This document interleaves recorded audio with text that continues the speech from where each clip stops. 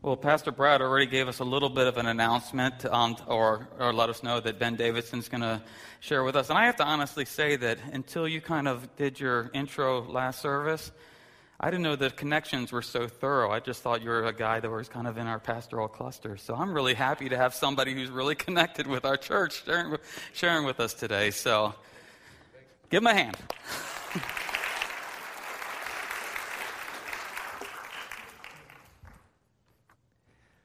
Well, it is good to be with you. My name is Ben Davidson. I serve as the executive pastor at Bethany Community Church in Washington. As Chris mentioned, I have a lot of connections here with First. First of all, I found a wife here. Some of you might be familiar with the name Landwehr. I stole Casey Landwehr from your midst, and her parents, Denny and Debbie Landwehr, you may be familiar with as well. But I've been married to Casey for 17 years now, so it was 17 years ago this last August that I stood on this stage and said, I do. Best decision ever made, besides following Christ, was marrying Casey. Also, another connection we have is that Casey and I then went in the mission field and worked on college campuses in Central Illinois area, and First Baptist was a part of supporting us, and great prayer and financial support there. And then also just the connection that we have as of November 17th, right, as a storm came through not only Pekin and East Peoria, but the community that I live in Washington. And we've all been navigating the after effects of that as well. So Casey and I have 4 kids. Avery and Kate, our 2 boys, are 14 and 12. And Addie and Sadie are our 2 girls, and they are 10 and 5. And so we keep pretty busy at our house, but it's a joy to shepherd their hearts and be entrusted with the shepherding of our kids. But I'm glad to be here with you today. Why don't I pray for us as we begin to study God's Word together? Heavenly Father, thank you for your Word. Thank you that it has answers for us, and we ask for your help now as we look at your Word. We understand that our minds are feeble, but you've given us your Holy Spirit to help illuminate the Word to us. And so we ask for your help as we look at your Word. May it change us and deepen our love relationship with you. I pray all this in your Son, Jesus' name. Amen. Well, if you have a Bible or some type of mobile device of some kind, if you can turn to Romans 12 or tap on Romans 12, verses 1 and 2. That's the text we'll be in today. And, if you're a note taker, because the Bible says, blessed are the note takers, the title of this sermon is it worth it? The Bible doesn't really say that, by the way. But the title of our sermon is it worth it?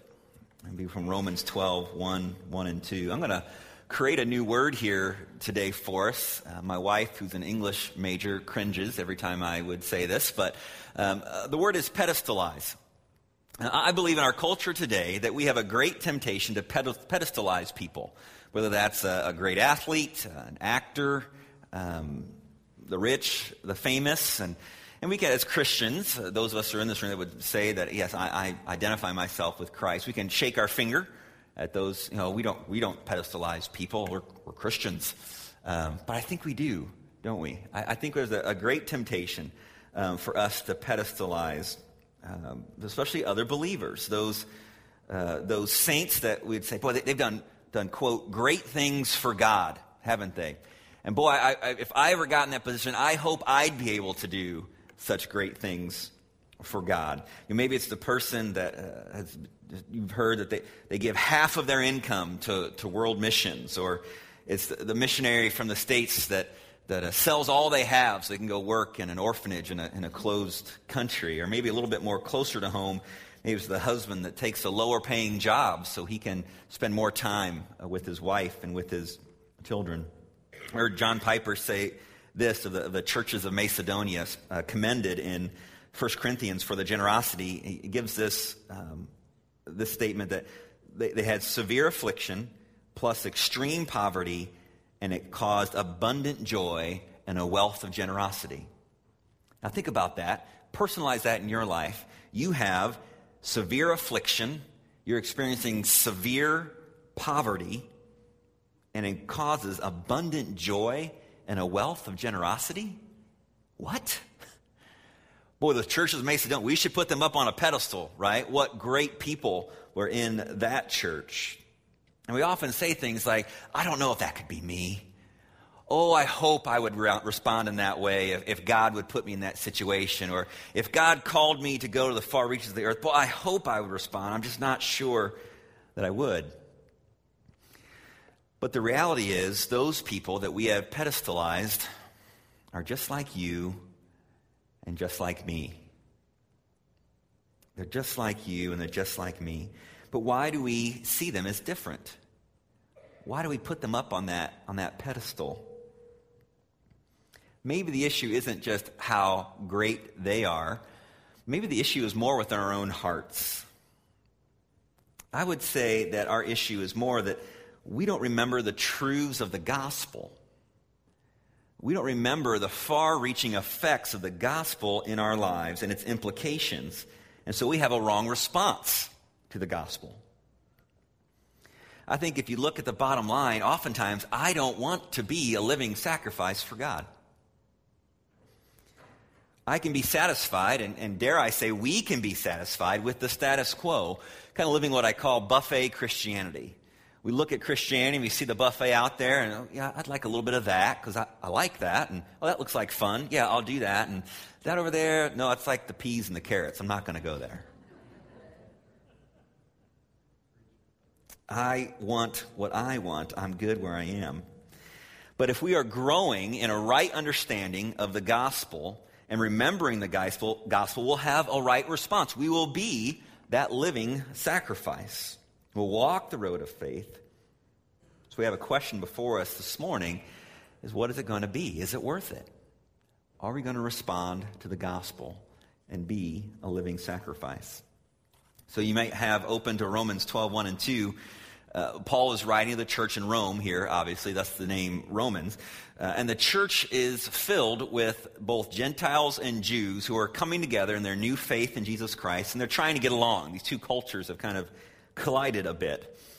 And so Paul writes this letter and conveniently writes it in two parts. If you don't know an outline of the book of Romans, here you go. 1 through 11, chapters 1 through 11, chapters 12 through 16. 1 through 11, a theology of the gospel. What is the gospel? 12 through 16, how to live it out. A theology of the gospel in 1 through 11, 12 through 16, how to live it out.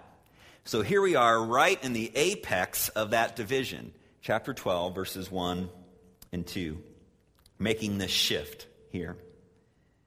One could say that the two verses we're looking at today are the context in which the exhortations, the theology of 1 through 11 are being lived out in 12 through 16. So let me read this for us. Romans chapter 12, verses 1 and 2. It says, I appeal to you, therefore, brothers, by the mercies of God, to present your bodies as a living sacrifice, holy and acceptable to God, which is your spiritual worship. Do not be conformed to this world, but be transformed by the renewal of your mind, that by testing you may discern what is the will of God, what is good and acceptable and perfect. So as we approach this passage, I'm hoping you feel a little bit uncomfortable, just as I feel uncomfortable even teaching from this passage. I hope you're shifting your seat a little bit, and here's why, and here's my first point of 2 today. This is a radical request. This is a radical request. Paul starts off here and he says, I appeal to you. Now, this appeal that Paul is giving is somewhere between a command and just this deep, deep desire for the church to respond to what he's about to say. So imagine a parent who's trying to explain or tell a child of theirs to not conform to the patterns of this world, to not accept the temptations of this world. They don't just say, hey, don't do those things. Okay, good. There's this longing inside that parent, right? Oh, how I long for you, son and daughter, to not be trapped by the things of this world. Oh, don't do these things. You won't find pleasure there. And that's what Paul is saying to the church here. I appeal to you, brothers. Oh, how I long for you to understand these first 11 chapters of what I've written, and how I long for you to live this out into your lives. So I appeal to you, brothers. Brothers, so he's appealing to believers in Jesus Christ. Now, if you are not yet a follower of Christ, let me tell you, hey, stay with us. There is so much for you in this. And first and foremost, let me tell you what's for you on this. It's the gospel. My hope is that if anyone is in here who has not placed their faith in Jesus Christ, they would understand that today. Simply understanding there is a God who is holy and has created you. And he created man, and yet we went our own way and we sinned and therefore deserve to be punished for that sin. The wages of sin is death. But the free gift of God is eternal life in Christ Jesus our Lord. So God, man, Jesus. Jesus came to pay the penalty that you justly deserve to pay yourself. So we respond. God, man, Jesus response. We can respond in faith, believing that his death on the cross is enough to pay for my sin. And in repentance, moving my orientation from sin to following him. It doesn't mean you'll be perfect. But your orientation is no longer, I want to run after sin. I want to run after you. God, man, Jesus response. So if you are not yet a follower of Jesus Christ, this passage is for you. But if you are a follower of Jesus Christ, let me tell you, this passage is for you as well. As Paul is pleading with the Roman church and with us to consider a few things here in this radical request. First, the part of this radical request is to present your bodies as a living sacrifice. Or some versions of the Bible say offer your bodies or give of your bodies. So the thought here is that this is a full-out living sacrifice. Not just bodies like our physical makeup, but Paul is saying to the Roman church and to us to offer your hearts, offer your minds, offer your will, your words, your deeds, your eyes, your ears, your hands, your feet, your desires, your goals, everything of who you are, offer it as a living sacrifice. What a radical request. And offer them as holy and acceptable to God, it says here in the passage. It's your spiritual worship. He goes on this radical request to say, and don't be conformed to this world. No longer be in the pattern of this world. Don't copy the behavior and the customs of this world. One commentator says this, the believer's heavenly calling includes residence in this world among sinful men, where he is to show forth the praises of him and be called out of darkness into God's marvelous light. He is in the world for witness, but not for conformity to that which is a passing phenomenon. Be transformed. Have a renewed mind so we'll be able to test and discern what the will of God is. See, the world presses in on us on every side. In Galatians 4:3, it says that we were enslaved to those things that pressed in on us on every side. But now, in our new life in Christ, we need to fight off those things that press in on us, that say, act like this, wear this, handle your finances like this, have a house like this, raise your children like this, work like this, have a car like this, think like this, vote like this, be like this. And Paul says clearly, don't be conformed. Be transformed. This is a radical request. We're being pressed in on every side. And Paul says, do not be conformed. Think of a table out here, and maybe call it an altar, and God is calling us, through Paul's writing here, to lay down on that altar. Everything, all that we are, to lay down on that altar. And yet we're so tempted to say, okay, I'll lay down for a bit, but if there's, I like that over there, I'll get up off this altar. Oh yeah, I'll go back and lay down for a while. I like that over there. We're being pressed in on so many sides, and we have this radical request to be a living sacrifice. So how are we doing with this? Are we presenting ourselves as a living sacrifice? Are we allowing the world to influence us? How are we allowing the world to influence us? Are we being transformed daily into his likeness? We all struggle with this kind of request. It almost feels like Paul is saying to me, Ben, I want you to grow hair, make an NBA team, and win the slam dunk contest. That's just not going to happen. That's what it feels like, this radical request. But thankfully, it's not just a radical request. And here's my second point for this morning. It's a reasonable request. Yes, this is a radical request, but it is a reasonable request. We look back at our passage here in Romans 12. I appeal to you, therefore, brothers, by the mercies of God, That's why we know it's a reasonable request. It's by the mercy of God that we live out this radical request. We see the word therefore there in verse 1. I appeal to you, therefore, brothers, and you Bible scholars know, right, whenever you see a therefore, you ask yourself, what's the therefore? Therefore. Well, as I said in the introduction, Paul says, I appeal to you, therefore. What's he saying? In light of what I just wrote about, and what did he just write about? What were chapters 1 through 11 about? The gospel. In light of 11 chapters of glorious gospel theology, therefore, I appeal to you, brothers, to be a living sacrifice. I don't just say, hey, shape up, will you guys? You Jews, you Gentiles, you're not getting along, shape it up, all right? When I write to you again, I want to see you got kind of cleaned up here in the Roman church.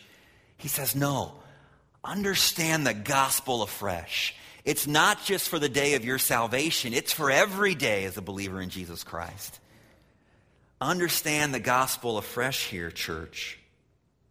So, therefore, in light of 11 chapters of glorious gospel theology, I appeal to you to present your bodies as a living sacrifice. What the apostle is saying that is in light of the truths shared up to this point in the first 11 chapters, one commentator says, a voluntary and enthusiastic response of gratitude is required. Because of his grace, we see Romans 2:4, God's kindness is meant to lead you to repentance. Because of his grace, we see God's love. In Romans 5, verse 5, God's love has been poured into our hearts through the Holy Spirit.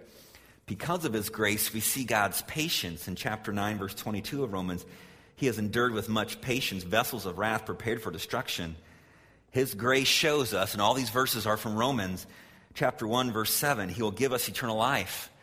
3:24, we're justified by his grace as a gift, the redemption that is in Christ Jesus. Chapter 5, verse 2, through him we have also obtained access by faith into his grace, in which we stand, and we rejoice in hope of the glory of God. 5:15, the grace of God and the free gift by the grace of that one man, Jesus Christ, abounded for many. 5:20, but where sin increased, grace abounded all the more. 6:14, since you are not under law, but you are under grace. 11:6, but if it is by grace, it is no longer on the basis of works. Otherwise, grace would no longer be grace. We are justified by his grace as a gift. Romans 3:24. Paul continues his focus on the gospel, not just by referring back to those 11 chapters, but also giving us that reminder, I appeal to you, therefore, brothers, by the mercies of God. See, before Christ, now catch this, before Christ, one sacrifices in order to obtain mercy or favor from God. I try to earn that, right? After becoming a follower of Christ, one sacrifices because they have already obtained mercy and favor from God. The believer in Christ has been shown mercy. That mercy is shown through God imputing righteousness in to the believer. See, as I stood before God before I placed my faith in Christ, he saw a wretched sinner in my position before him. But then I made that decision of faith and repentance to believe in him. And you know what happened? Right here, watch this. That happened. My wretchedness and my standing as a sinner before God was placed upon Jesus, and his righteousness was imputed to me. And I stand before God in my position before him as righteous. Do I still struggle in my condition to live out righteousness? Oh, yes. Ask my wife. But in my standing before him as a believer in Christ, I can stand before. You know who God sees? Jesus. He sees his son. So as I respond to this seemingly radical request, it sounds pretty reasonable, doesn't it? In light of what he's done for me through the cross. This is a radical request, yes, but it is a reasonable request as well. Greg Gilbert in his book, What is the Gospel, says that this exchange was to secure for us a righteous verdict from God the judge rather than a guilty one. So if we'd play back the DVD of your life in this last week and you'd say, yes, if I stand before God, based on my own record of the DVD of my life for the last week, based on my own record, yes, I am, you can look at my account, I am ready to be seen as righteous. If you look at the last week of my life, I'm not ready to be seen as righteous. But because of God's great mercy, because of that great exchange, I can look back at the DVD of my life of last week and say, I'm forgiven. God, thank you for your grace and mercy. Thank you. Will you forgive me? Thank you for your forgiveness. And I'm seen as righteous before you. My account brings guilt, but Christ took that guilt for me. We are relying on mercy and on the promise of that imputed righteousness. 1 Peter 3:18 says, for Christ also suffered once for sins, the righteous for the unrighteous, that he might bring us to God, being put to death in the flesh, but made alive in the Spirit. There's a song that we've sung at Bethany Community Church. I don't know if you sing it here or not. It's called Before the Throne of God Above. Listen to these lyrics and don't miss this. Because the sinless Savior died, my sinful soul was counted free. For God the just is satisfied to look on him and pardon me. Another great hymn that I'm sure you've sung here, It Is Well With My Soul. Horatio Spafford wrote that hymn. There's a lot of great history there. I hope you will look at that. But I grew up in the church, and so I would sing these hymns, and sometimes I'd be singing the words, but kind of looking at the lights, and there's a light out there, and kind of not paying attention. And I started paying attention to the songs that I was singing as I took my faith more seriously. And there's that one part of It Is Well With My Soul. Spafford writes, my sin, oh the bliss of that glorious thought. And if you just stop right there, it's like, wait, what's he saying there? My sin, it's a glorious thought. My sin is a glorious thought. What is he saying there? But you have to keep going, right? My sin, oh the bliss of that glorious thought. My sin, not in part but the whole, is nailed to the cross, and I bear it no more. It is well with my soul. Now this is conjecture here. I don't know this said of Horatio Spafford as he wrote this hymn, but I kind of imagine him writing and him going, my sin. And then just this explosion of gospel theology goes off in his mind. And he writes, my sin, oh, the bliss of this glorious thought. And he just kind of exploding with fireworks of, oh, what a glorious thought, what's happened to my sin. Okay, let me focus here. Second line. My sin, not in part but the whole, is nailed to the cross, and I bear it no more. Oh, it is well with my soul. Oh, what a glorious thought, as Spafford wrote that. So if we present ourselves as a living sacrifice, it's by the mercy of God and his great grace that he's shown us through the gospel. And it says this is your spiritual act of worship, right? And the rest of this passage, this is what you do. Now, who has a King James Version? What's it say there? It's your reasonable service. Boy, you can understand why the translation of the King James said that, right? It's the Greek word logikos, where we get our English word for logic from. It's your logical service. In light of the gospel, being a living sacrifice, yeah, it sounds radical, and it is radical, but it kind of just makes sense. It's reasonable. It is a logical thought for us to be a living sacrifice. And it's by his grace that we do that. Now, the passage says here, to not be conformed to the world, in verse 2, but to be transformed by the renewal of your mind. And I believe a practical application for us to be that living sacrifice, to live out this radical and reasonable request, is to keep renewing our minds.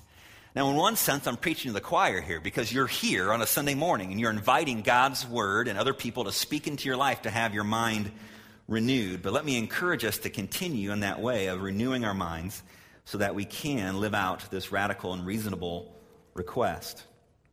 We see Philippians 2, the end of verse 12.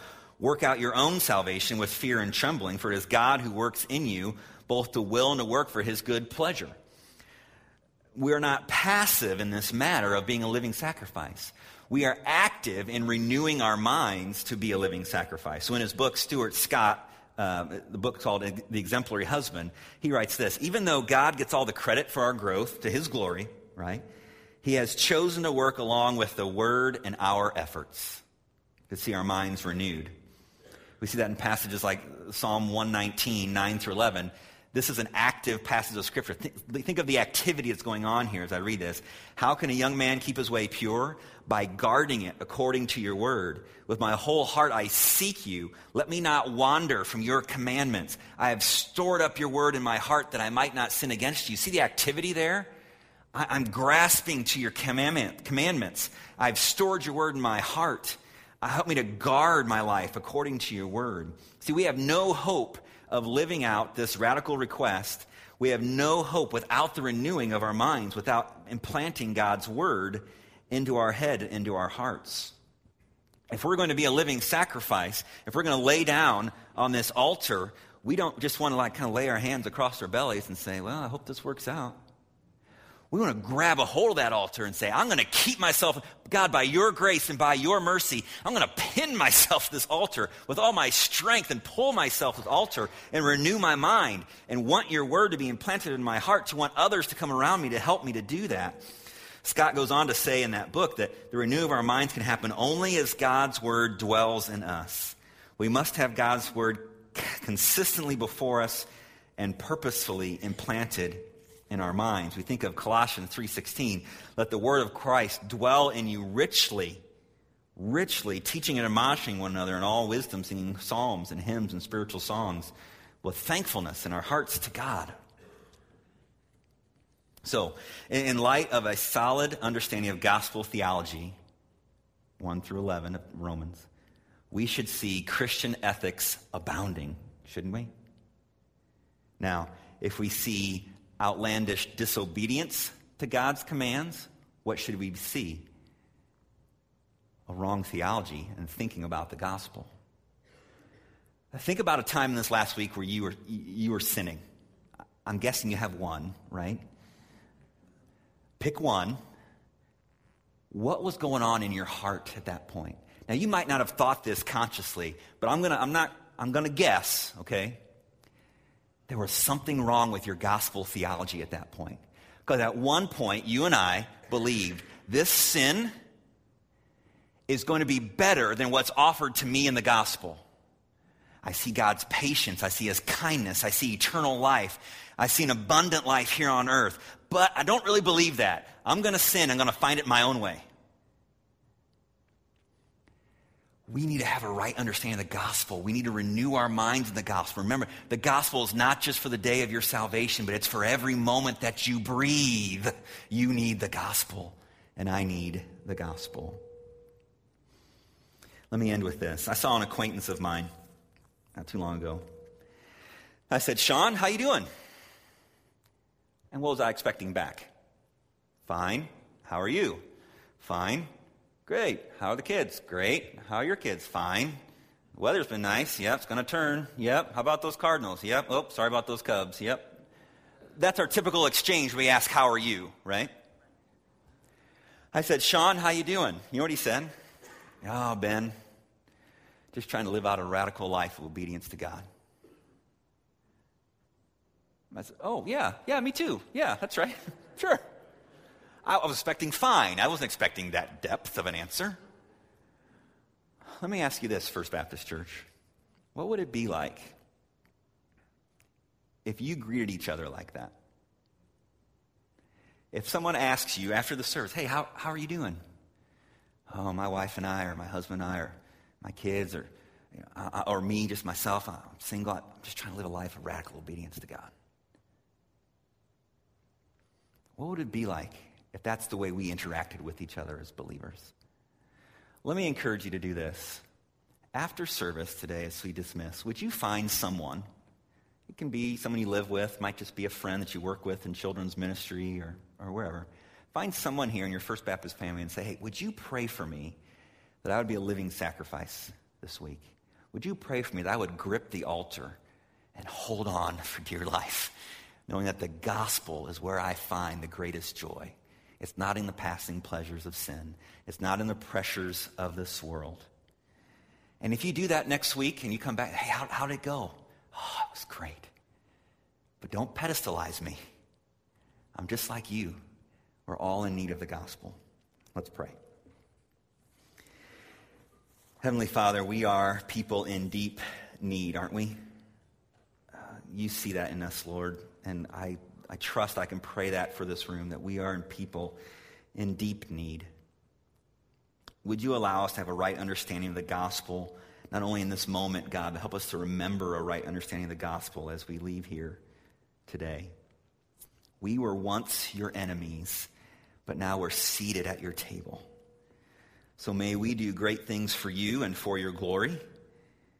And if someone would ever say, wow, I could never do that, may we respond that we're just doing what's reasonable in light of who you are and what you've done for us. We pray all this in your Son, Jesus' name. Amen. Amen. Thank you, Ben. So this morning, let's stand, and let me just give you a last challenge here. Let's pedestalize Jesus. I like that word. I actually looked it up, and I think it does exist in the Urban Dictionary, so good stuff. So let's pedestalize Jesus today even as we radically obey him in his proclamation to others. Amen? Go on, First Baptist. Represent Jesus.